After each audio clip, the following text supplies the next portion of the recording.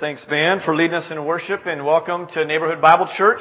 And we're thrilled that you're here to worship with us. We got a beautiful sunny day, kids. Awesome. That was really cool. It's a blessing to us to hear, and we're thankful. Listen, I want to invite you to go ahead and take out your worship folder here like this, and inside there should be some notes. Mine are gone. I donated them to my family here. But you can go ahead and pull those out, and there's a Bible in front of you. I don't know if we call them pew Bibles, since we don't technically have pews, but they're at least chair Bibles. So you can feel free to follow along with us there. I wonder if I asked you this morning just to write down on a piece of paper what it is that you need today. Just in waking up this morning and thinking through, these are the things that I need, and the different thoughts that have crossed your mind.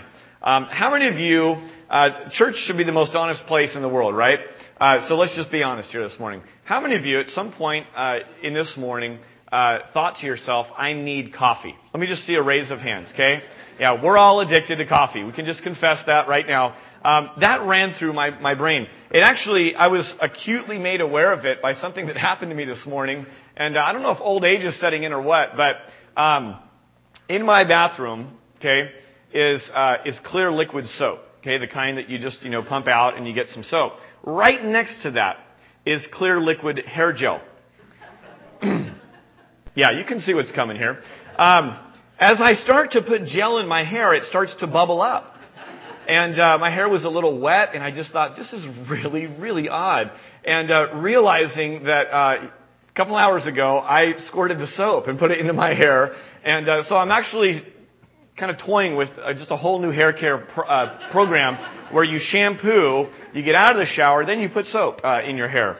And you know what? At that point, I became acutely aware that I really did need coffee at that point. Some of you in a few hours are going to think, man, I need a nap. You might even say that. I need a nap right now. Some of you kids, maybe this weekend, Evan, you're like, Mom, Dad, I need my allowance, right? You're just like, I need it. There's something cool I want to get or something I want to do with my money. And when we talk about needs, we throw this word around a whole bunch. And I want to just show you a couple of pictures here because I think they'll help illustrate my point. This is a picture from this last summer. And this is my 4-year-old daughter, Tegan. She was 3 at the time. I don't know how well it comes up on the screen, but Tegan needs a clean shirt. She has all kinds of different things from Mexico right there. Her face, she could use a good wipe down there. If you look at Tegan, you just go, what does she need? Part of the look on her face to me says, I need a country to run and lead. I mean, that's just kind of who Tegan is. And she's coming at the camera like, Dad, let me take over for that. You're not doing a good job.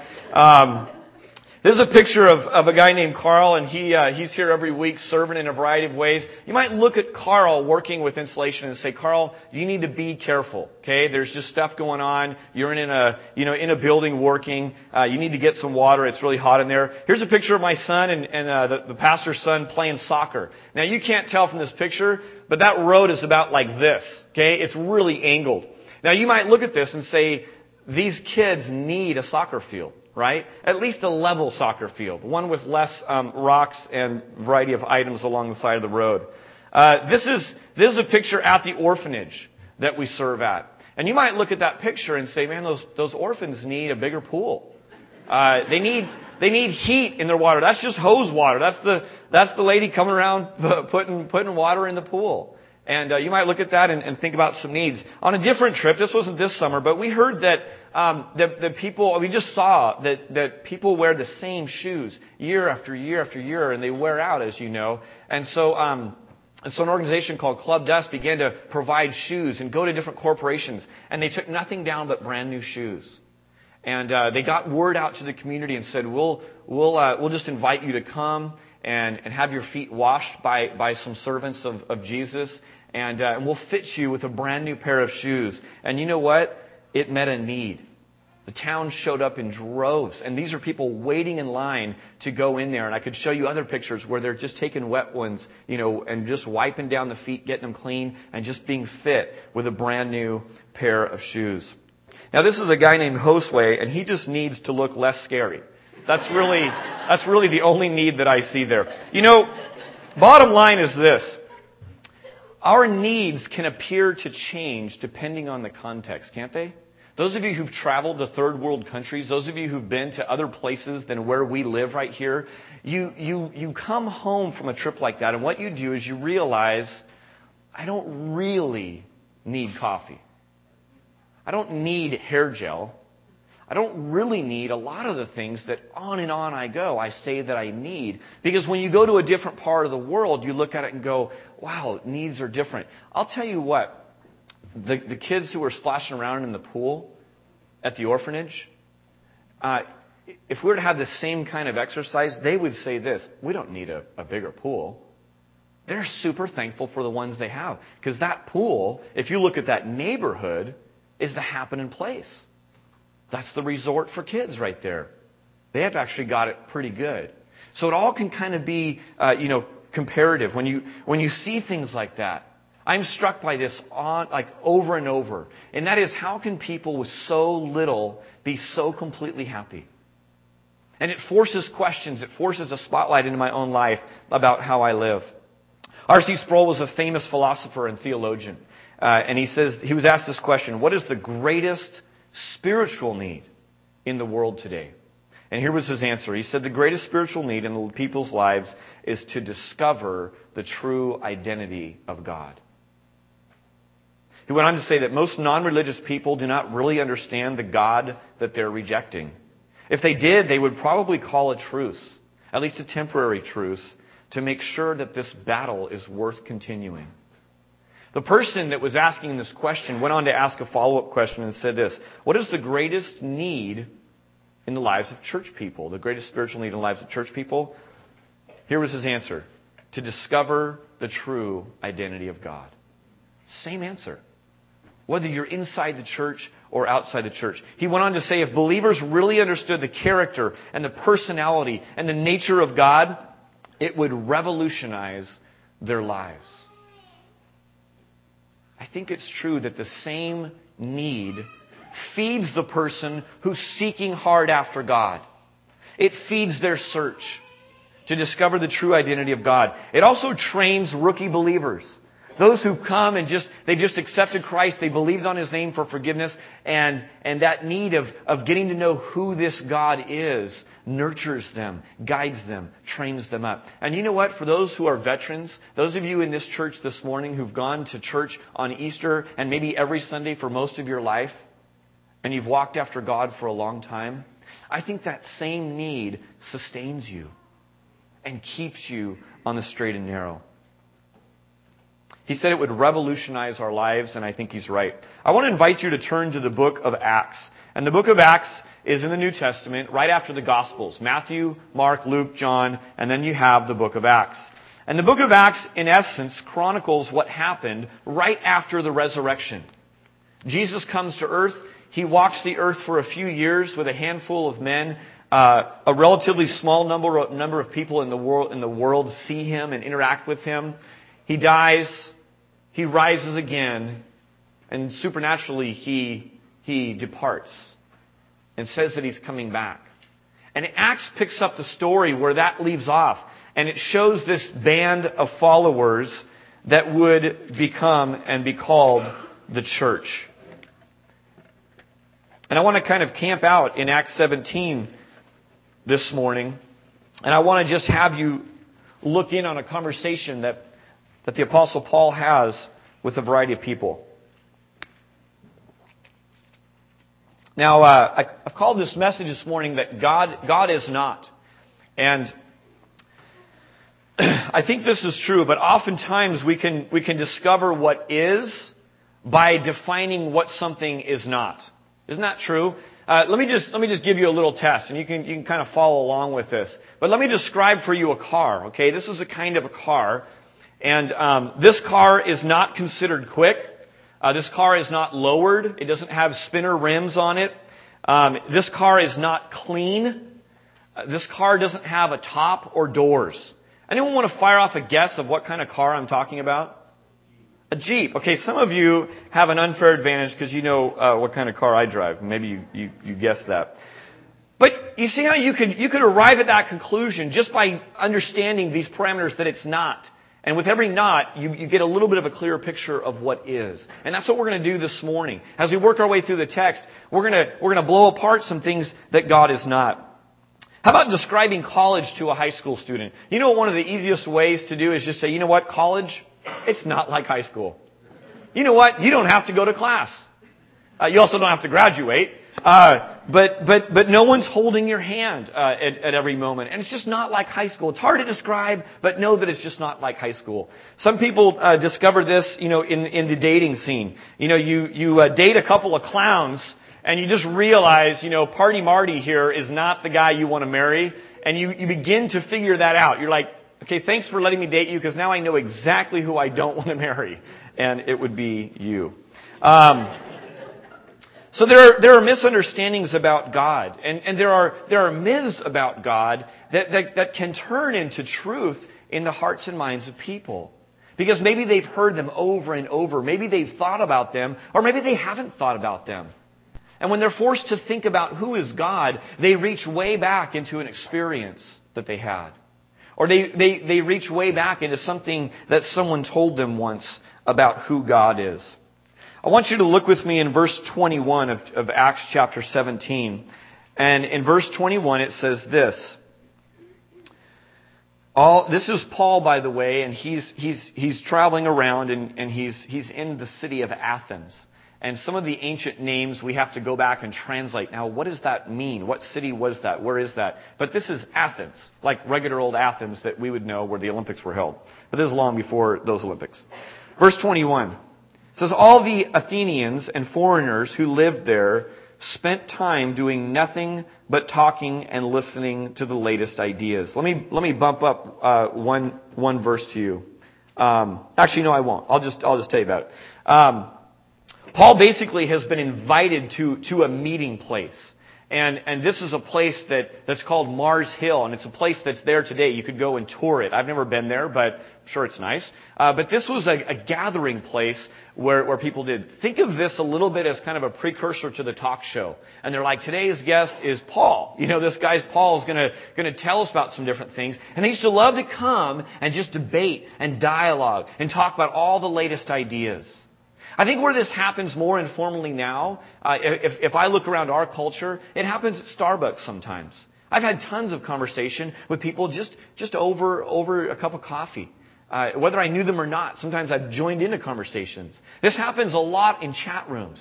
People get on to a chat room. There's a posting, and then you reply to that, and you argue back and forth, and you dialogue, and this and that. Well, that's the sort of thing that happened pre-internet. Is they just came to this place called Mars Hill, and Paul has been invited to come and to talk. Verse 22. Let's just keep going. Paul then stood up at the meeting of the Areopagus. How do you say that?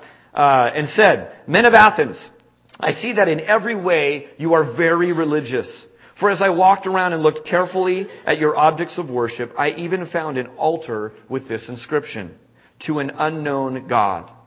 Now what you worship as something unknown, I am going to proclaim to you." Pretty bold, right? He walks into this meeting. He's the invited guest. Hey, tell us your ideas. Tell us your strange ideas that you're teaching. And he says, hey, of all these things that you're worshiping, I've gone around to your temples. Now, if you know anything about Greek worship, that was not just a Sunday school type environment. Paul walking around there, why did he do it? He wanted to get to know the heart of these people. What was important to them? And he found this inscription to one. It said, "To the unknown God." And he comes in and he makes this really bold proclamation. Hey, that which you're worshiping as unknown, I'm going to tell him. I'm going to tell you about him. The first one that I want you to fill out in your outline is just quite simply, God is not unknown. God is not unknown.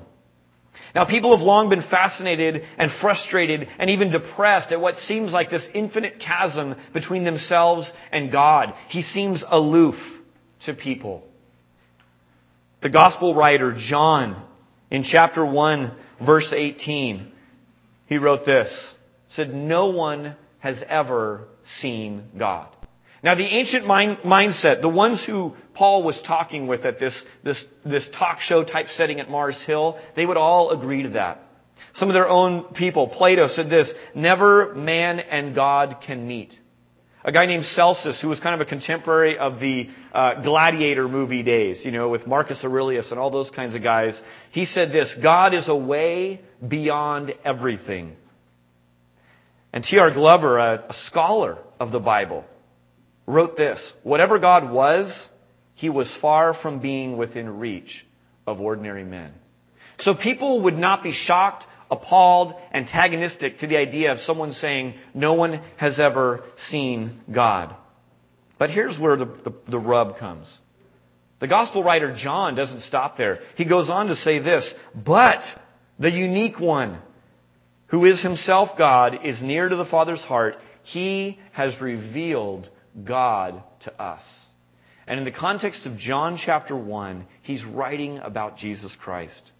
We can know God because of revelation. Paul, if you go to Acts 9 later on today and read the conversion, the story of Paul, the Apostle Paul, he understands this because what he's proclaiming to these people so boldly, why he's able to be so bold, is that he had divine revelation. He was supernaturally told something. A miracle happened. And he's now just proclaiming and repeating what he heard. We call that divine revelation. So God is not unknown. Let me just give you an illustration of this. This is something that we did as a family devotion a while ago. And here it is. I have a number right now on a piece of paper in my pocket. And it could be any number in the whole world.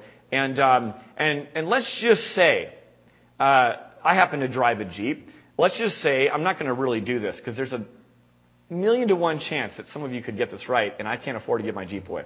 But let's just say that if you guessed it, you got it right, you could have my Jeep, and you could drive it home today. Okay? Now, for those of you sitting here going, okay, how can I figure out what number is in Dave's pocket? Now, what you could do is you could look into my eyes, and you could go, what number do I see on his face? Well, there's no number on my face that I know of. And so you could try that. You could start working, math algorithms and try to figure it out and go, what's the probability of this, that, or the other thing? You could just completely, guess. And if you had just multiple guesses, you could just keep going for as long as you decided. Now, anyone want to take a stab at what the number is? I need just a few people. What number? 20. Okay, 20. 10. 8. 3. 1. Okay, this could be any number. We're all standing in low numbers.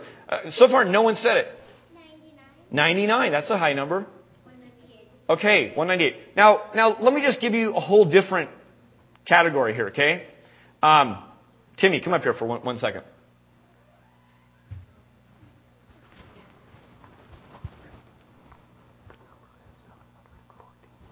Okay. Now, some of you may have heard that. Did you hear that? Now, we could go on all day like this, right? Or we could simply do this. Timmy, what's the number? 714. Okay, 714. Let's see if he's right. Wow! How did you guess that? No, you can't have my Jeep. But you can have this piece of paper. This will always remind you that you almost won a Jeep. 714. Do you see how simple this is? Now, Timmy knows me a little bit, right? So Timmy trusted me that I probably wasn't pulling a prank on him. But you could guess at this. You could try to figure it out on your own. But there's probably no way that you're going to come up with this unless you're told like that. And that's the way God is. God hasn't left it just to be completely random chance. Here's where the challenge is, though. Let's say you have one shot at this number. Let's say that it's infinitely better than a Jeep. Let's say it's a life or death situation, and there's 10 different people up here, all telling you a different number. How do you know which one to believe? God is not unknown. Belief is critical to this whole process. Was Paul reliable? Paul came and began to talk to these people, proclaiming the number 714, so to speak. I know God. I'm going to proclaim to you the unknown God. And just like some of you sitting here might feel, it's, well, who is this person to claim he knows God over anyone else? Because last week it was a different person on the talk show, and they were saying something completely different. How do I know this guy is any different? The human mind tends to reject that which it cannot understand. And God, by definition, if I were to just say to you, describe for me God, I don't care if you've never been to church or if you go to church regularly, God, by definition, is undefinable. You can't quite wrap everything around God. And so what happens sometimes is people just go, that's too big for me, and I reject it. Much of truth that we see in life, and certainly in the Bible, is paradox. And paradox is two seemingly competing kinds of truths that just don't seem to gel or fit in our minds. We have finite minds and we can't understand certain concepts that it's like two fighting roommates in a one-bedroom apartment and they just can't quite get along in our brains. So sometimes we just evict one roommate. And we say, I can't figure this out, and so I reject that altogether, and we'll just camp out on this one side. And whether you're a Christian who follows hard after God or a non-Christian, we all tend to do this sometimes.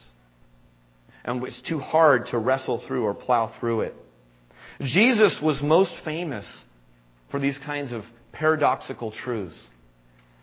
If you were to read the Bible and just start making a list of characters, you would come up with an incredibly long list of characters from the Bible who are losers that win. That's just the way it goes. We've gone over this because we've been doing a series on some of the teachings of Jesus. But it's the weak who are strong, Jesus says. It's the last who will be first. It's blind people who really see, and those who see that are completely blind.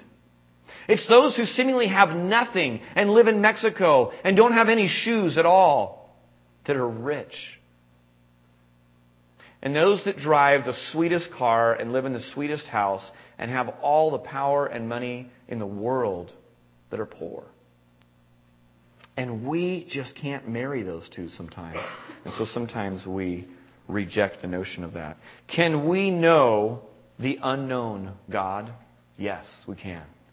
And that's what Paul is proclaiming. So what is God like? John 1:14 says this, the Word, and it's referring to Jesus Christ, became flesh and made His dwelling among us. We have seen His glory, the glory of the one and only, who came from the Father, full of grace and truth. We get to know God by getting to know Jesus. It's quite simple. I want to read on. Verses 24 to 26 say this, the God who made the world and everything in it is the Lord of heaven and earth, and does not live in temples built by hands.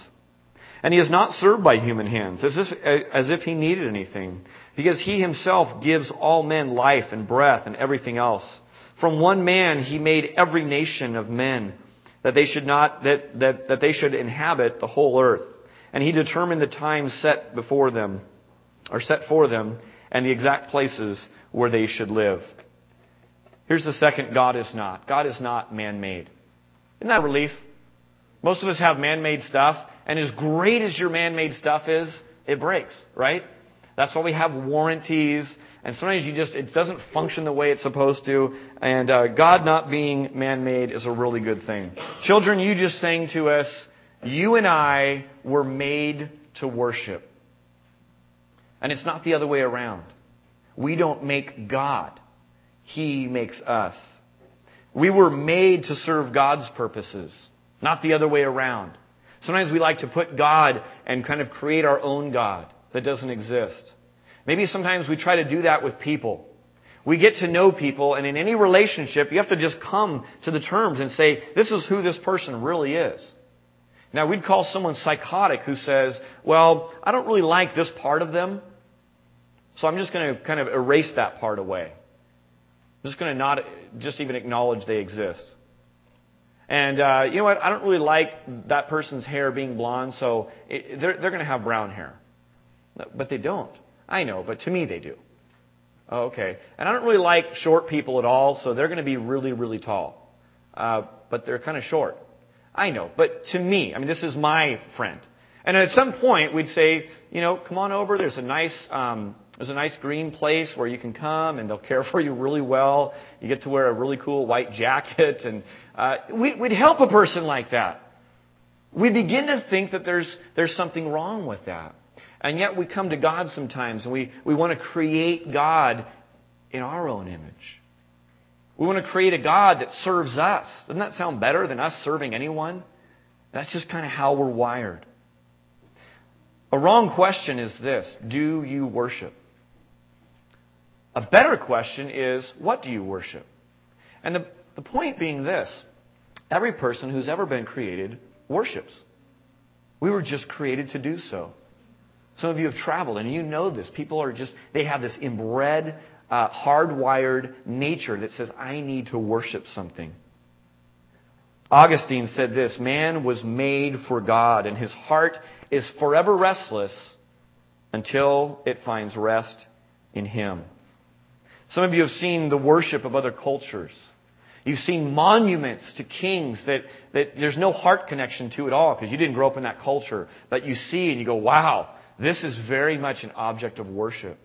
Some cultures worship the sun and the moon and the stars. And you've maybe listened with interest and intent to say, how do these people worship and where did that come from? And it's very easy when you're in another culture to identify things of worship. But what about turning the lens or the spotlight back on Americans? What is it that we worship? I'll tell you a good place to start is to go to any grocery store and go find a magazine rack. Okay? First of all, you might come to the conclusion we just worship colorful paper because there's like a million of them, that we see. Barnes and Nobles, you can almost just be blown away by it. But you know what? You just begin to go around. You say beauty and skin. There's a lot of that on this wall right here. Toys, electronics, and cars, and all that stuff. There's a lot of it. Leisure and free time and vacation and travel to exotic beaches. There's a lot of that in front of me. This must be what's important to this country. How about just in our dialogue and in our discussion and in our talk? We live in a fairly wealthy part of the nation. The stock market is on the tip of certain people's tongues. Real estate is constantly on the tip of people's tongues. Prices of this, prices of that, cost of that going up or down. Money is there. None of this is bad in and of itself. But I happen to be friends with a ton of international students. And you just begin to ask them and say, what is it you think Americans worship? And they have a far different answer than us. Now, we would all tend to look at this and say, you know what, that's just hobby. Or that's just recreation. Or I'm just talking about life. When I'm talking about the mortgage and the cost of gas and, the pre-entrance exam to my kids', preschool and the $40K I've got to kick out for kindergarten this year at the private school. I mean, all that's just life. But someone from another culture can come and say, wow, that looks a little bit more like worship. Might help if we define worship. Just 3 simple things. You could jot these down if you want. But you worship whatever you sacrifice for. You worship whatever you sacrifice for. A second thing is this: you worship whatever you give yourself to. And thirdly, you worship whatever you dwell on. Now, for those of you who would say, I worship God. God is at the absolute top place of my life. You could just run it through this filter. Do you sacrifice for God? If so, what does that look like? Do you give yourself to God? Do you dwell on God? Or is there something else? I have 4 beautiful children. They're on my heart and mind constantly. But do you see how easy it would be to just kind of turn a gift that God gave to me and begin to worship the gift instead of the gift giver? There are people who sacrifice for another person, give themselves wholly over to another person, dwell on another person.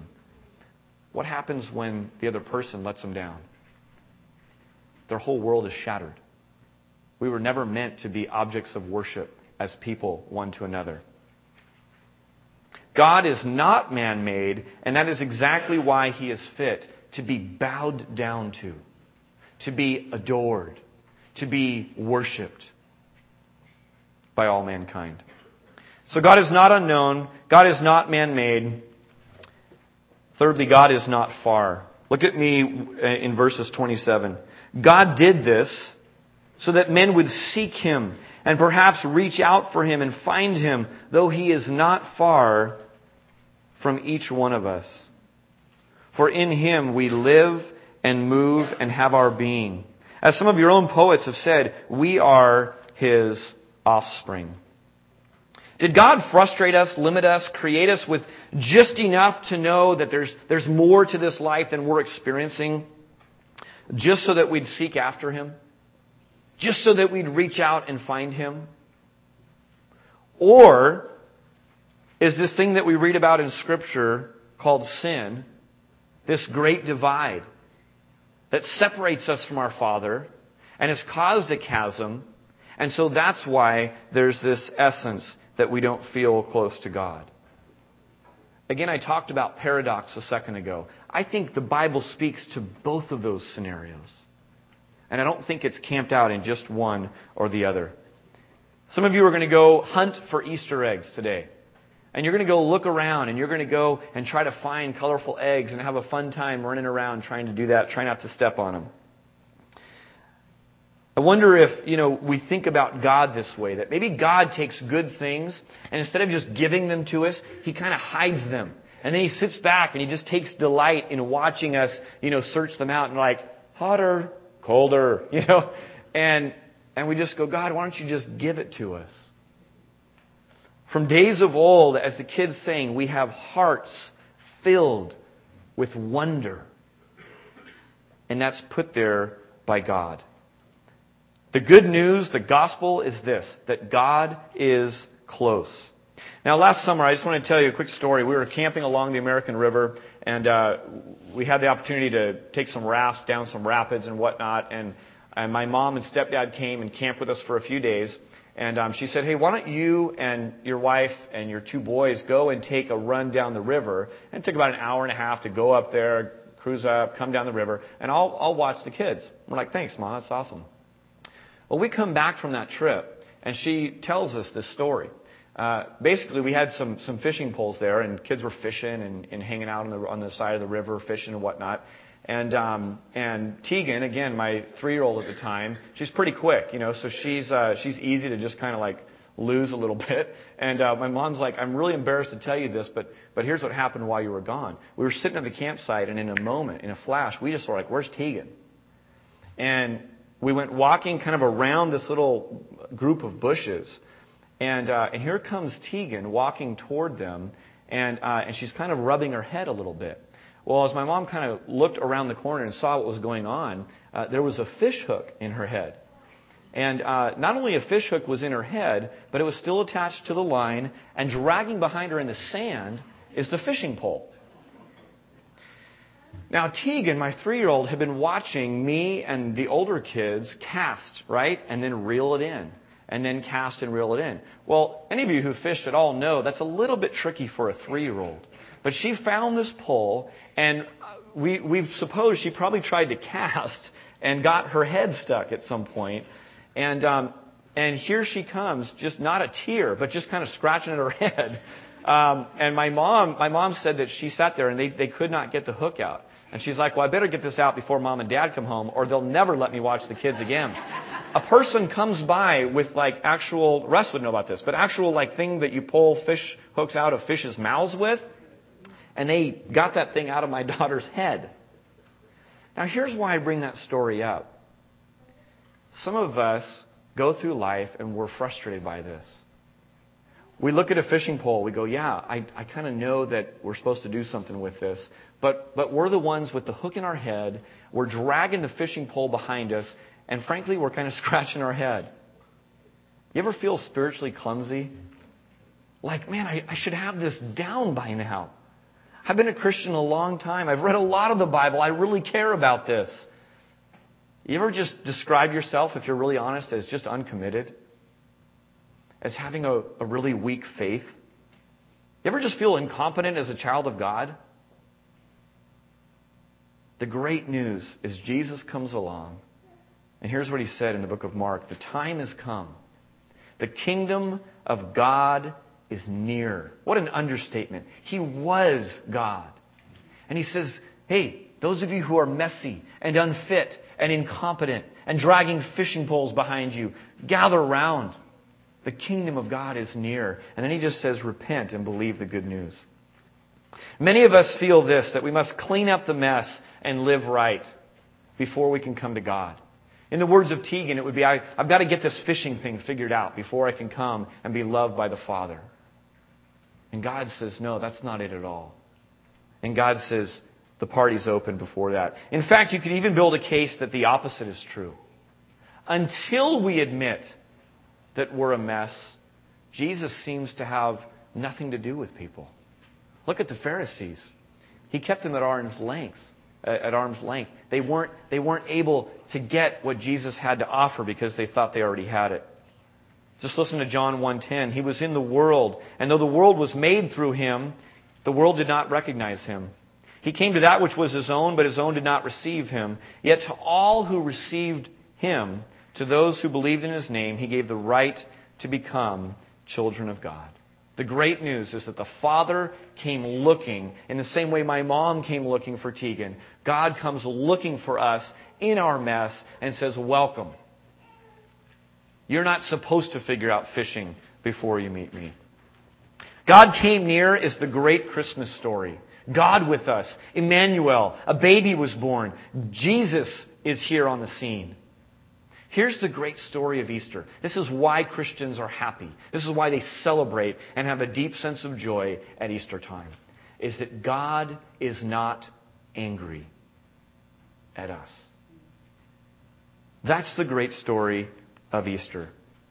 Anger is another word for wrath. And the wrath of God. Doesn't that sound intimidating? Sometimes I think we remove the word wrath because it's like wrath. I don't know what that even means in the Greek. I don't even know what you're talking about. It just means anger. It means punishment. We've all tasted of wrath. Some of it good, some of it very ungodly and fallen and sinful. And punishment, the just anger of God at sin, against cruelty, against abuse, against injustice, against all the things that we should be mad at because they're wrong and they need to be punished. The great news of Easter is that Jesus took all that anger on Himself. I prayed this the other day and it got a chuckle out of my kids. I didn't really intend it to. I was just speaking from the heart. But I thanked God for giving Jesus the spanking instead of me. And that's what it is. A spanking was needed. A spanking was deserved. A spanking was due. And Jesus took it on Himself so that we wouldn't have to. God is not mad at us. 2 Corinthians 5:21, you can just write this down. 2 Corinthians 5:21 says, God made Him, talking about Jesus, who had no sin, to be sin, so that in Him we might become the righteousness of God.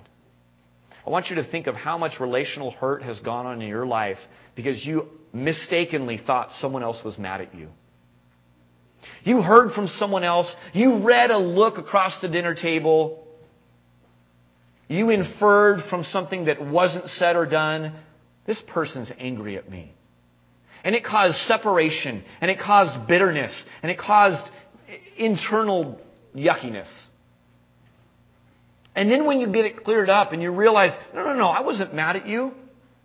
I had a bitter taste of something and I kind of made a face. I wasn't at you. You thought I was mad at you? No. And you have that restoration. I think there are people walking around that view God as a vengeful, angry, God full of wrath, which He is. Or else He wouldn't be just. But He's not angry at us. That's the point of the cross. He took out all of that punishment and dumped it on His Son so that we could be in relationship with Him. 1 John 3:4 says this, everyone who sins breaks the law. In fact, sin is lawlessness. But you know that He appeared so that He might take away our sins. And in Him there is no sin. How do these people that John's writing to know that He takes away sin? Because they've experienced it. They've tasted of it. The kids sang this lyric, you and I are forgiven and free. And some of us in this room this morning have tasted of the freedom of being forgiven in Christ. We've experienced it in our home. We know how to deal with the junk of sin that keeps churning up day after day after day. We confess it.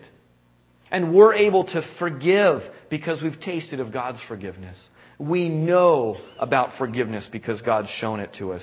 Eugene Peterson, in a book called A Long Obedience in the Same Direction, writes this: when we sin and mess up our lives, we find that God doesn't go off and leave us, but He enters into our trouble and saves us. And that's the beauty of Easter. There's one more just bonus God is not, and that is that God is not dead. And you can go and read this. In fact, this would be a great family exercise or personal exercise to go read the account in Luke 24. He is not here, for He is risen. As the women go looking for Jesus and looking for His body, the giant stone's been rolled away and the tomb is found empty. He's not here. He's not dead. And God is not dead today. This is why we celebrate around the world as Christians: victory over death, hope beyond the grave, and the forgiveness of sins. I want you to look at the reaction to this, and then we'll close out our service. Look with me in verse 32. First in verse 31. Actually, verse 30. Paul says this: in the past, God overlooked such ignorance, but now He commands all people everywhere to repent. For He has set a day when He will judge the world with justice by the man He has appointed. That's Christ. He has given proof of this to all men by raising Him from the dead. Now watch the reaction of people at the talk show, of people at the local place to discuss new and strange ideas. When they heard about the resurrection of the dead, some of them sneered, but others said, "We want to hear you again on this subject."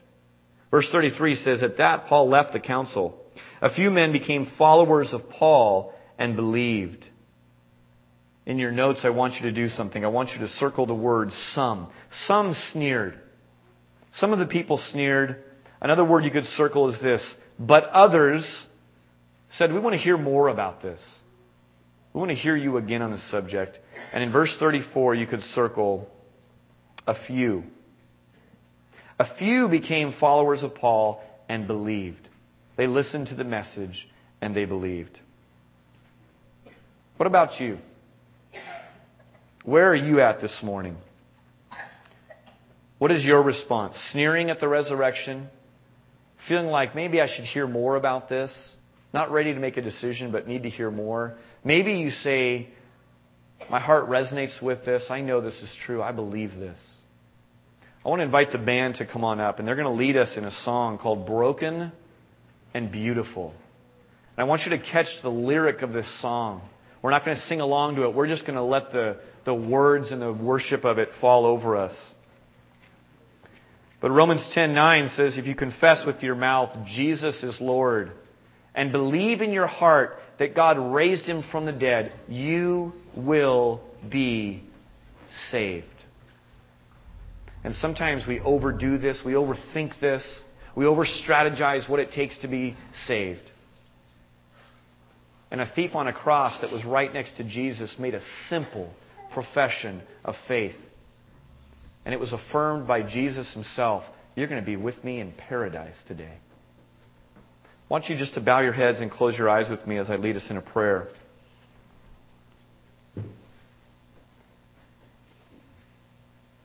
Some of you this morning, I think, need to just get plugged into a church. Need to get plugged into a group of people, a community of people that will help you in your spiritual journey. Perhaps you've made a profession of faith. Perhaps you believe, but you haven't grown. You're prone to the attack of the enemy, to temptation. You're not overcoming.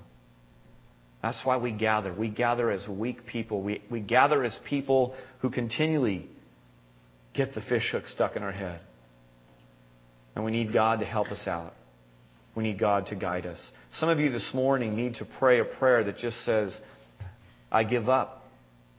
I repent, I turn, I change my mind. I'm sorry for the wrong I've done. And I don't know much about it, but I trust you to forgive me of my sins.